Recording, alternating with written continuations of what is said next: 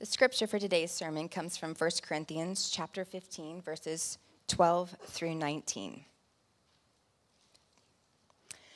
Now, if Christ is proclaimed as raised from the dead, how can some of you say that there is no resurrection of the dead? But if there is no resurrection of the dead, then not even Christ has been raised.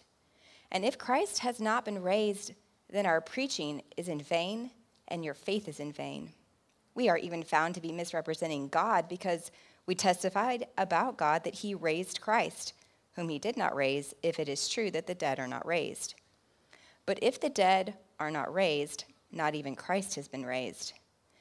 And if Christ has not been raised, your faith is futile, and you are still in your sins. Then those also who have fallen asleep in Christ have perished. But if in Christ we have hope in this life only, we are of all people most to be pitied. This is the word of God speaks to us. Thanks be to God. Thanks, Kristen. You got the tongue twister of chapter 15, so thank you. Hey, if you don't know me, my name's Matt. I'm one of the pastors here at Frontline, and it's so good to be with you. We just last week, so if you haven't been with us for a while, we've been in the book of 1 Corinthians for a long time, but we spent about 8 weeks or so in chapters 12 through 14 looking at the spiritual gifts. And then Brandon last week really beautifully transitioned us out of 14 into 15. And I'm really excited because the next couple weeks, almost a month, we're going to be looking at the resurrection. What does Paul have to say about the resurrection of Jesus Christ together? And as he begins to kind of land the plane, we're in the last 2 chapters of the book of 1 Corinthians. He's zoning in on something that's really important that we really need to pay attention to. So before we jump in this morning, I just want to invite you. The resurrection is something that if you've been around Christianity at all for very long, you know is a core tenet of Christianity. And so this is one of those things that it could be easy to just kind of zone out in as we go through it. But if you're a believer in the room, like there's not many things more important to your life than the fact that Jesus is alive. And so let's lock in for as we jump into the resurrection. And as well, if you are in the room today and you're not a Christian, I just want to say thank you for being here. It's a brave thing if you're exploring the claims of Christianity, to come to a church on a Sunday, but you're here and you're seated in a Bible-believing, gospel-centered church, and I believe that God's done that on purpose. And so I want to invite you as well to listen. I think God wants to speak to you clearly today. Tim Keller described the resurrection as the hinge upon which the story of the world pivots.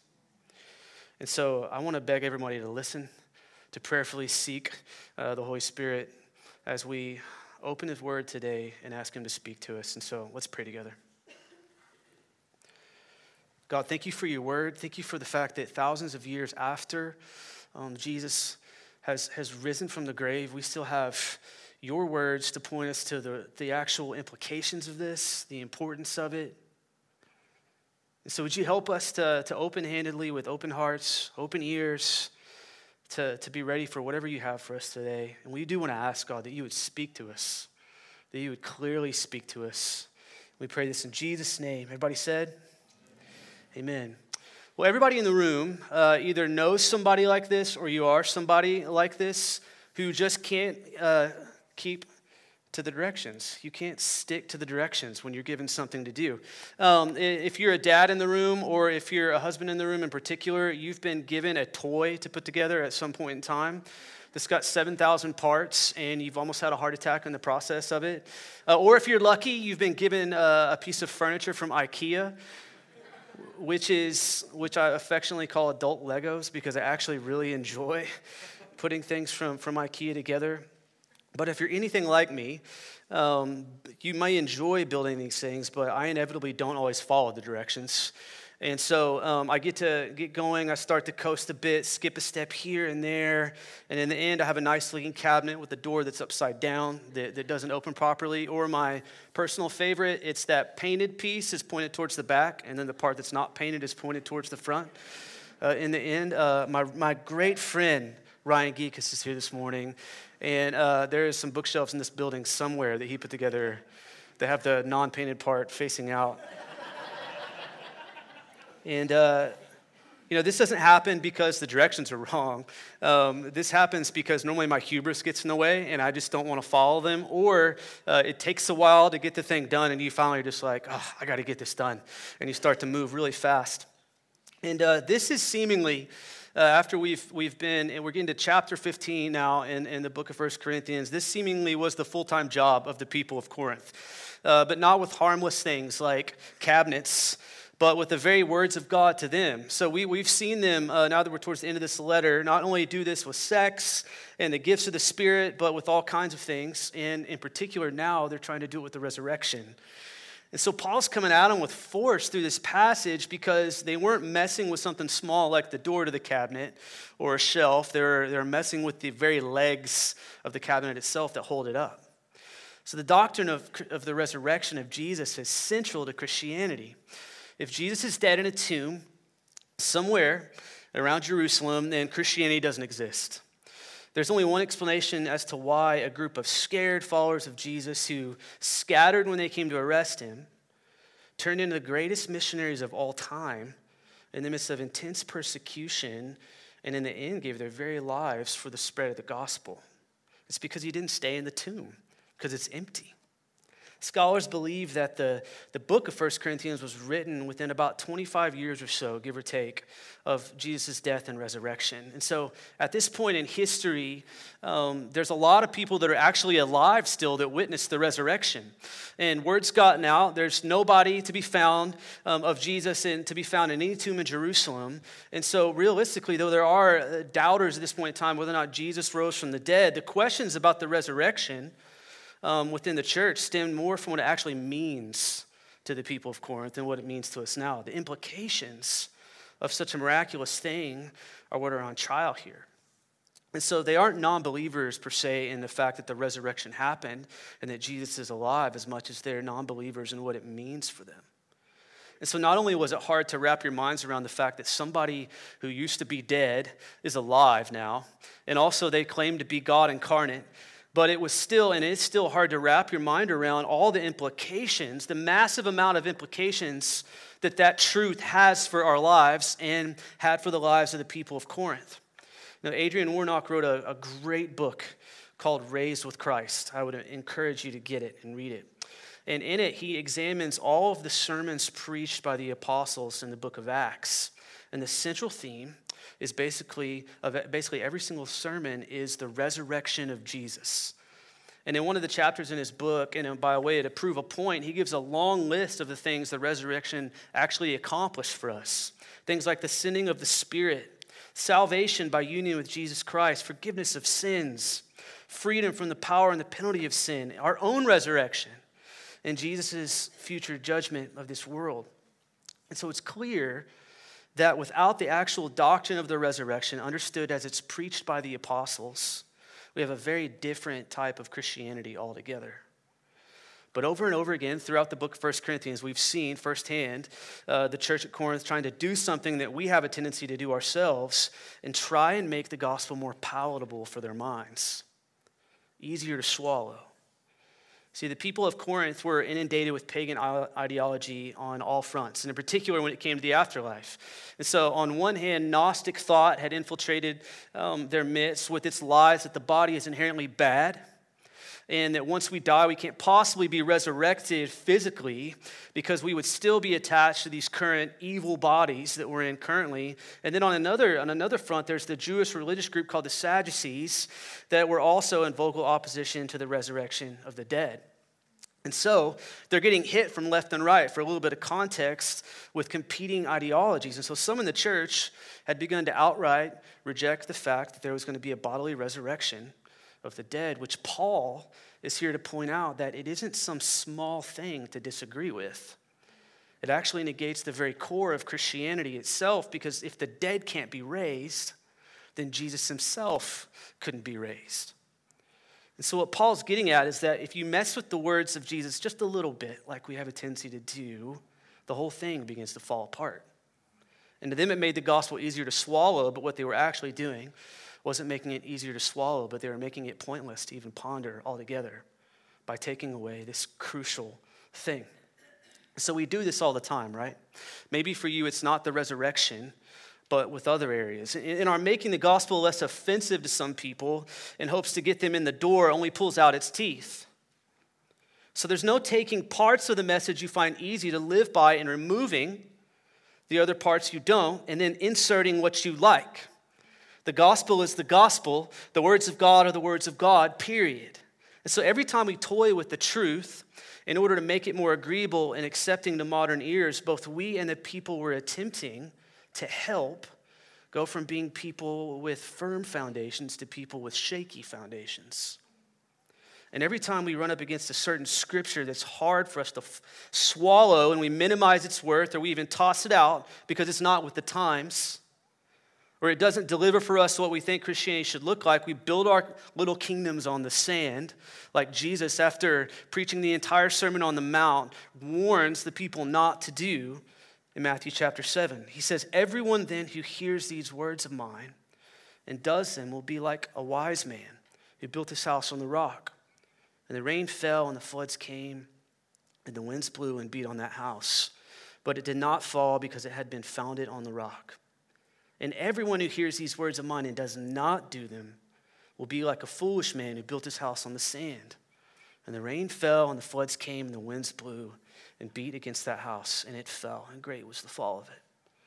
So the reason why Paul is coming at them the way he is at this moment is because the people of Corinth were attempting to do this very thing with the core of Christianity, with the doctrine of the resurrection of Jesus. And so in particular, Paul wants the people of Corinth to know and believe that there's no good news at all outside of a resurrected, risen Jesus. A Jesus that's alive is the only way we have any hope in life or in death. And so there's a few ways that he points out. Let's look at the whole passage again. We're starting in verse 13. If I can read it without getting tripped up.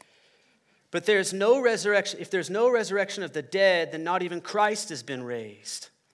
And if Christ has not been raised, then our preaching is in vain and our faith is in vain.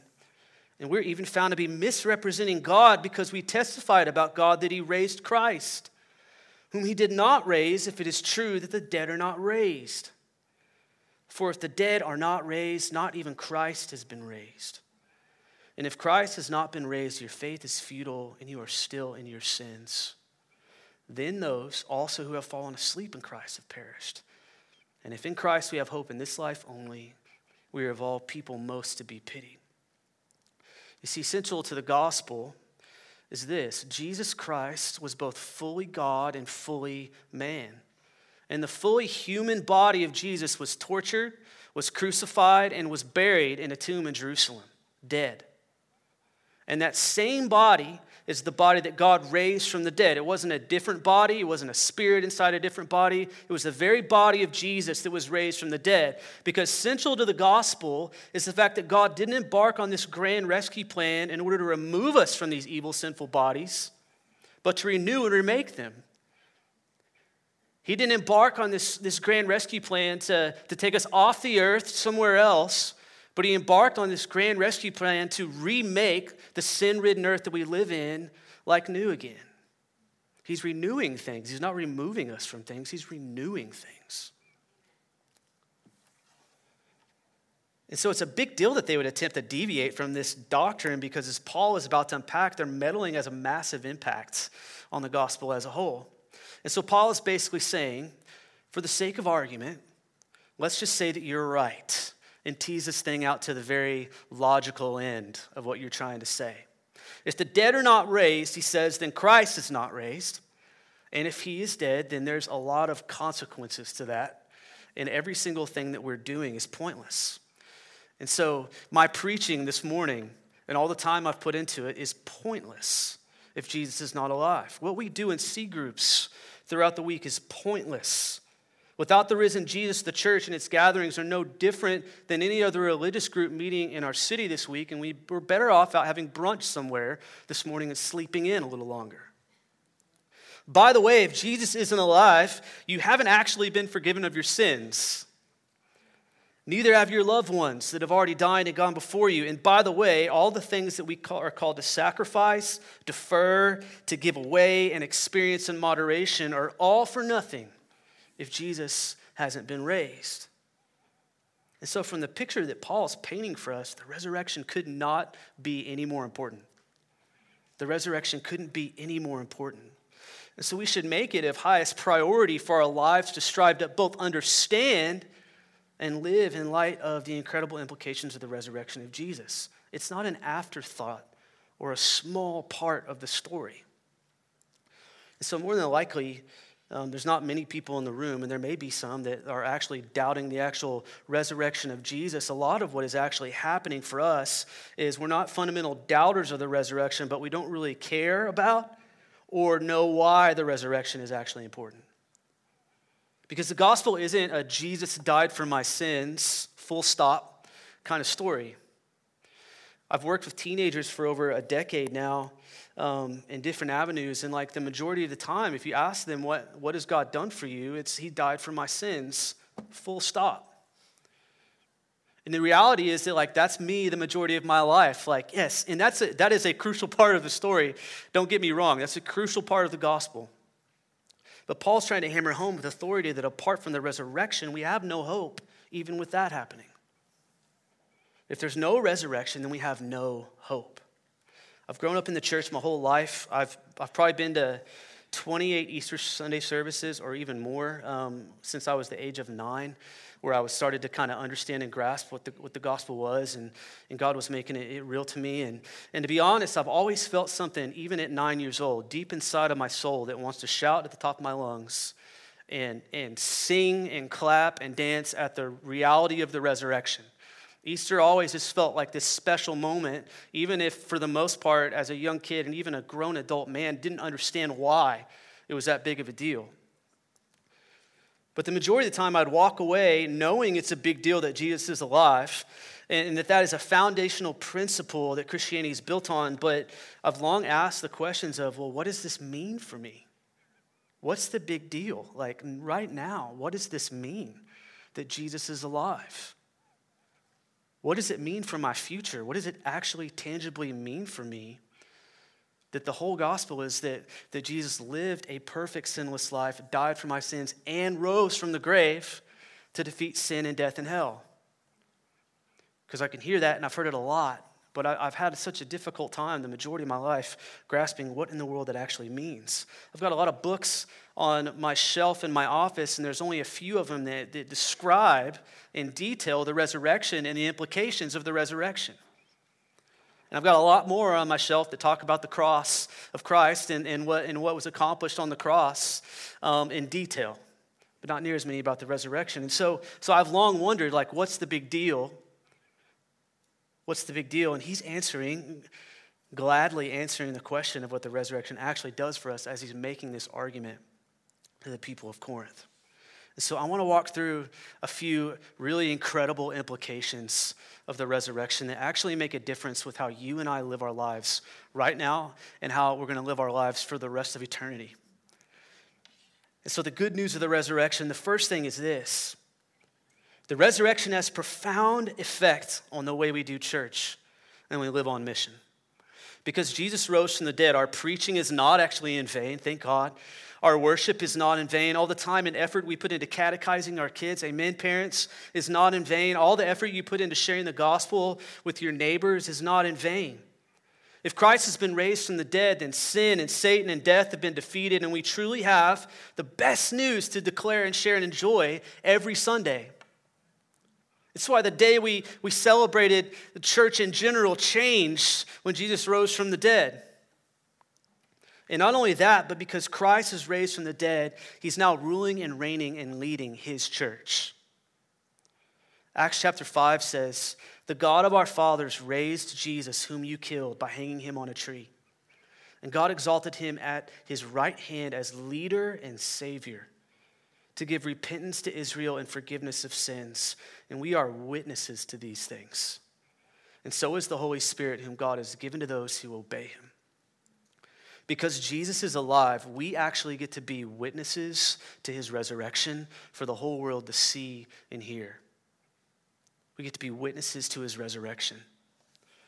And not only that, but the resurrection has an irreplaceable effect on our salvation, on our justification. Because Jesus is alive, if you have faith in Jesus, then you are no longer in your sins, but the Bible uses language justified by God.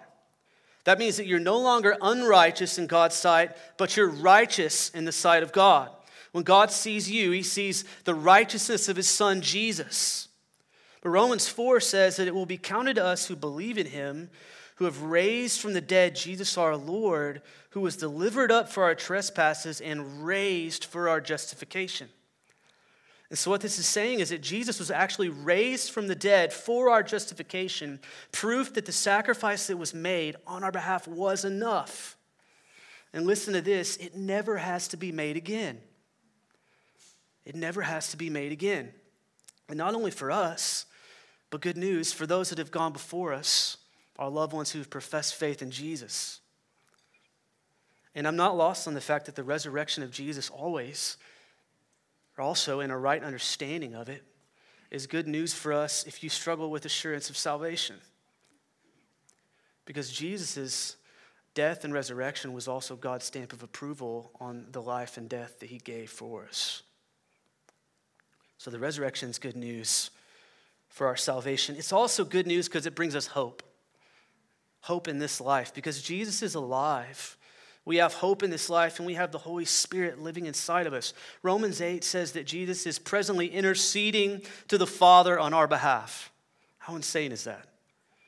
Forever praying for us. And sending his Spirit to live inside of us, to guide us, to convict us of sin, and cause our continual turning back to God. Because of the resurrection, God is not far from us, but is near to us. It struck me as incredibly profound this week that one of the verses, one of the Psalms that I've lived my life by, Psalm 23, is only comforting if Jesus is alive. It's only if Jesus is alive that he's walking with us through the valley of the shadow of death and that we can fear no evil. A dead Jesus means no hope in the midst of suffering. It means no hope in the midst of grief, but because Jesus is alive, we actually have hope. So if you're sick in the room, if you're suffering in the room, if you've experienced great loss in the room, you have present hope because of the risen, reigning Jesus. And then lastly, because Jesus is alive, we have hope for a future. C.S. Lewis famously said in his book, Mere Christianity, "If I find in myself desires which nothing in this world can satisfy, the only logical explanation is that I was made for another world." This world is not our home, and it hasn't been since our first parents sinned in the garden. But because Jesus is alive, listen to this, because Jesus is alive, he's also coming back to wipe away every tear and to remake the world as it should be. Because the story of the gospel began in a garden, and the story of the gospel ends in a garden, where Jesus is going to come back and make all things new, repair all that is broken, and wipe away every tear, and right every wrong. You know, I was blessed with amazing parents. And even maybe more amazing than my parents were my grandparents. And I've talked before about my dad, whose future hope in the face of cancer that was killing him is now experiencing present inexpressible joy in the presence of the risen Jesus. But the person in my family who's been the greatest example of what it's like to live in light of the resurrection is my grandmother, who's my dad's mom. I got to say, it took me a long time to kind of connect the dots with my grandmother because I never met anybody like her before. But when she was a young woman, she was diagnosed with MS, or multiple sclerosis. And so my entire life, she's been both full of joy and faith in Jesus and always incredibly tired and in pain. In my entire life, she has been what I would have described as a younger man, less mature man, obsessed with the end times. I grew up in the house where like all the Left Behind books were just strewn everywhere, and it's all my grandma wanted to talk about or watch. But what I've come to understand better about her over the last few years is it's not that she's obsessed with the end times in some unhealthy way. She's a woman of immense future hope. She longs nothing more at this point in time in her life as someone who's suffered long and hard to be face to face with Jesus. And she finds real hope in knowing that she's going to be at some point in time. So what I've come to respect about her and learn from her is that though she has suffered a lot and she's gone through a lot, the only explanation for what makes her a person who's suffered for so long and has never become bitter, but to fall even more deeply in love with Jesus every day and long for the day that she sees him face to face, is that she has been changed by the truth of the resurrection of Jesus. She knows this is not the end.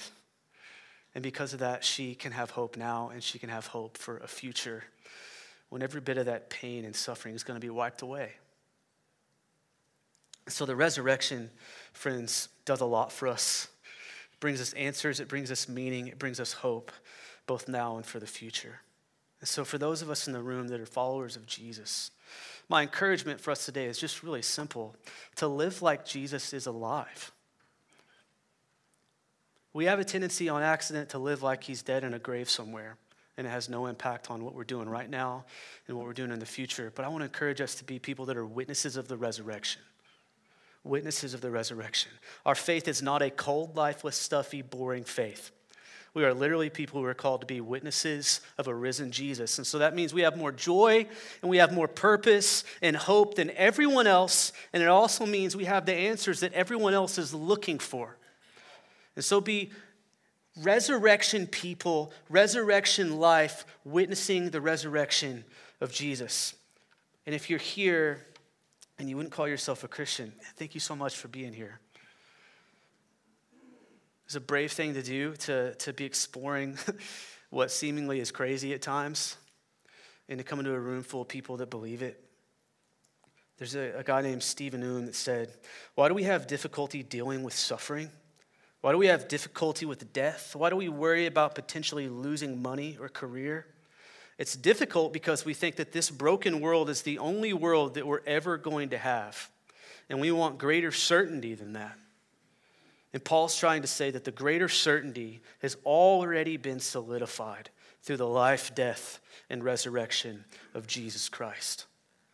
And so if you're anxious, if you're lonely, if you feel empty, if you feel depressed or hopeless, the living, reigning Savior, not some dead man, the living, reigning Savior of the world beckons to you to come. He says, "Come to me, all who are tired and weary, and I will give you rest. I alone will give you rest."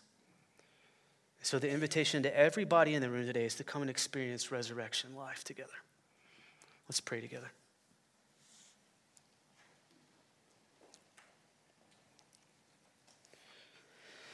Oh, Jesus, thank you for,